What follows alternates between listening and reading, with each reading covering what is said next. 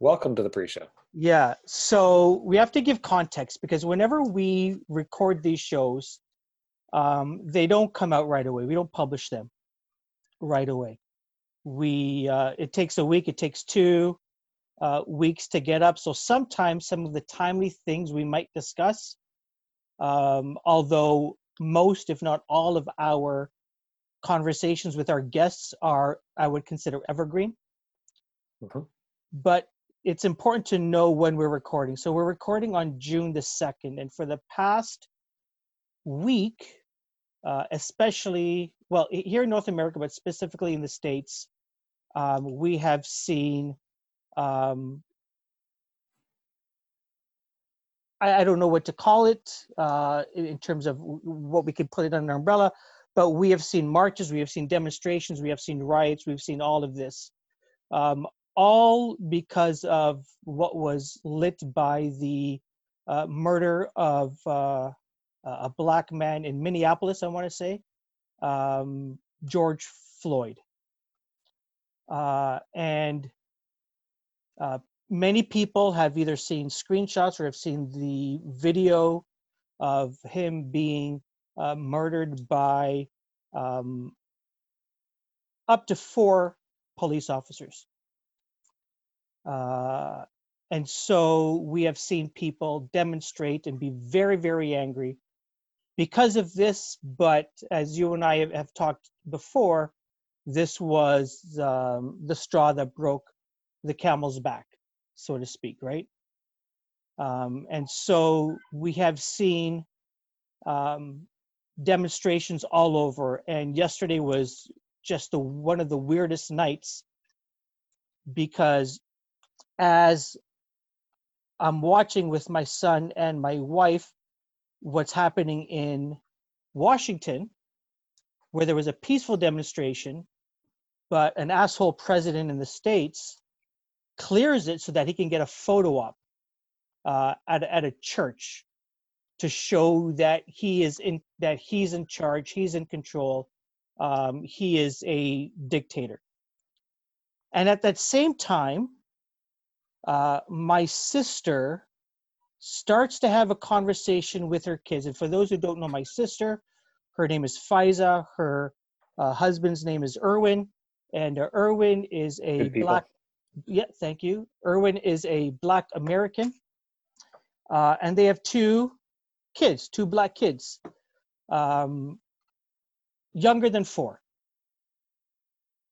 And so yesterday, so Faiza and Irwin know before yesterday that they were going to have a conversation with their boys about racism, about you're black, your father has been experiencing this, his father has experienced this, and Malik and Kayem, unfortunately, you are going to experience this. This is what racism is.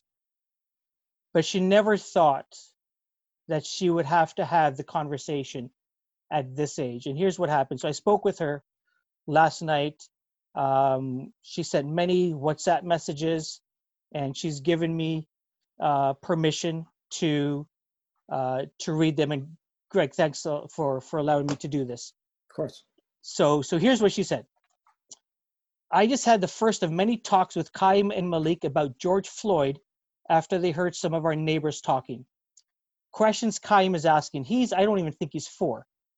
Can I see a picture of the policeman? Is the policeman in jail?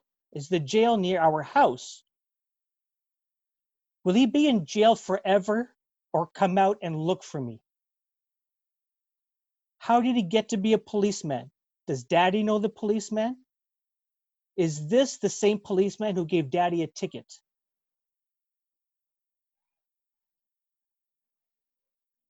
Kayam knows, and so my brother and I are asking questions. Yes, Kayam knows that one of the four policemen is no longer a policeman. He doesn't understand about the other three. And then at the end of our walk, we passed five cops on bikes. Malik, who is probably two, Malik wanted to stop and talk, and he point blank asked the only black cop there, Where is your gun? Kayam, the 4-year-old, hid behind me until he felt safer and he told all the cops, "You are good, not bad, right?" And then she has an emoji of her broken heart. And then my brother asks, "Is he okay?"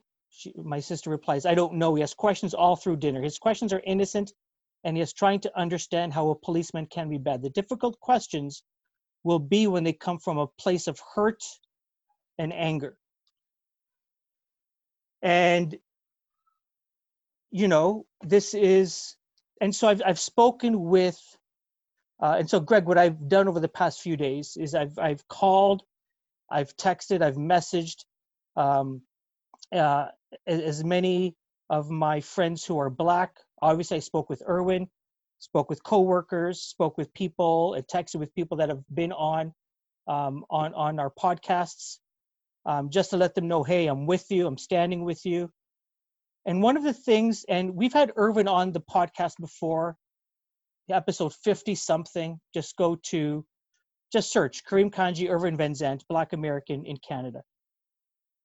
And we've had conversations before, and to put it so people understand that it's not because we've been cooped up for 3 months and we just want to get outside and this was a reason. It is 200 years of started as slavery, turned into the 13th Amendment, turned into systemic racism, where, and I thought it would be different in Canada, but Erwin says it's exactly the same. You walk down the street, people will cross the street to walk on the other sidewalk. He dresses, the way he dresses out of the house is specifically to portray himself as someone who is friendly. The reason why, and Erwin is an introvert. If he doesn't have to talk to anybody, he won't.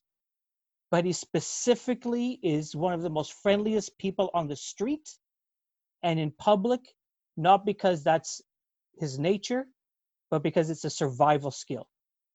It's a way to get people to not look at him as a suspect in whatever case or whatever point, right? So this is not, as much as we've talked about with COVID-19, hoping that people will continue to care about other people. What we are seeing now, specifically in North America, because it's happened here in Toronto as well and in Canada as well, is that we're seeing Black people finally saying, listen, enough is enough. That's it. You've killed too many of us.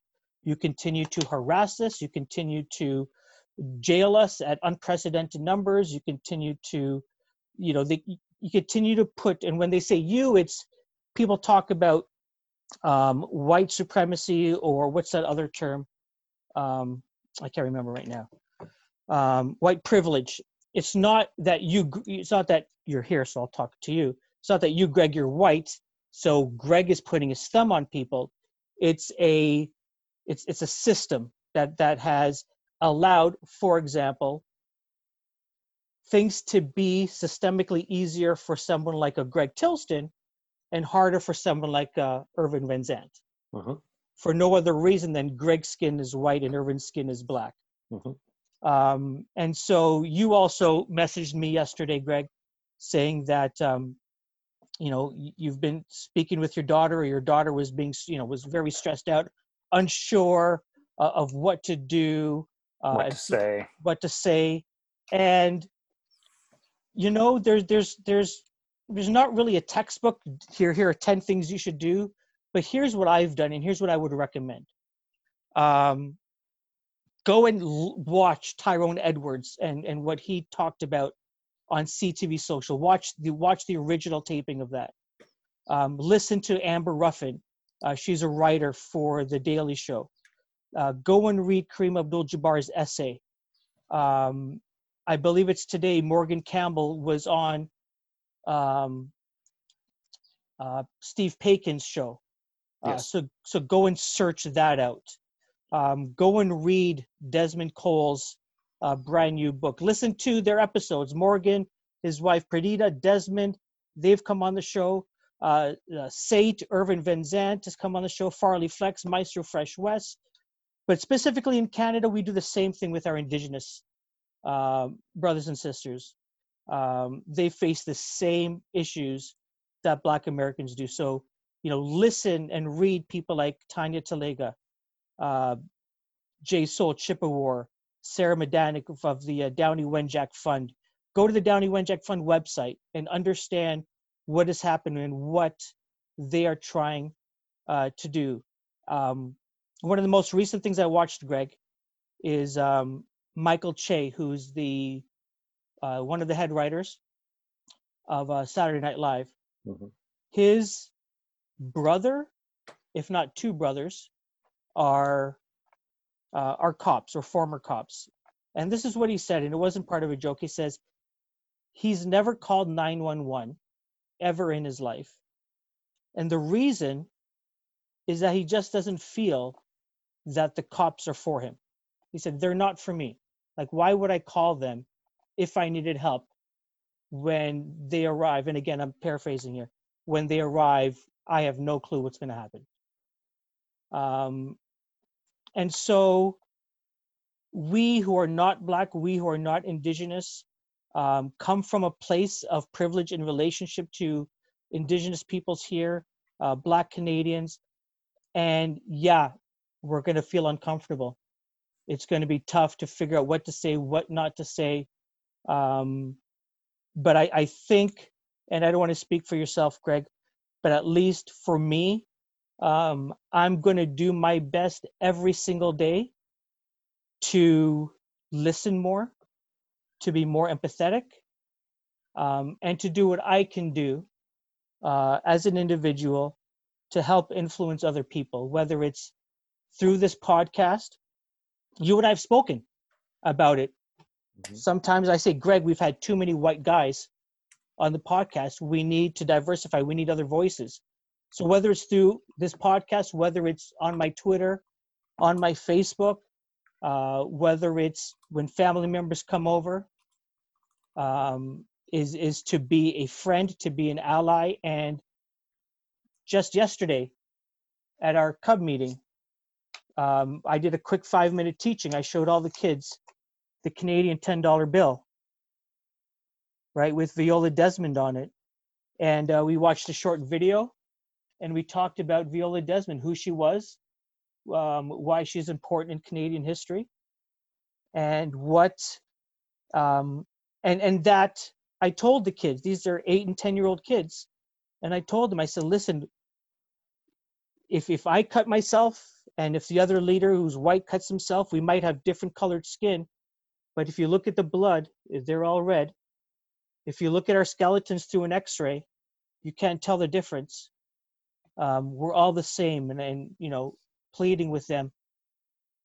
We might come from different places. We might look different, but we're all people. We all deserve to be treated nicely. And I hope that through the little things that I can do every day, and that enough people do a little bit every day, that we make a big difference down the road. Well said.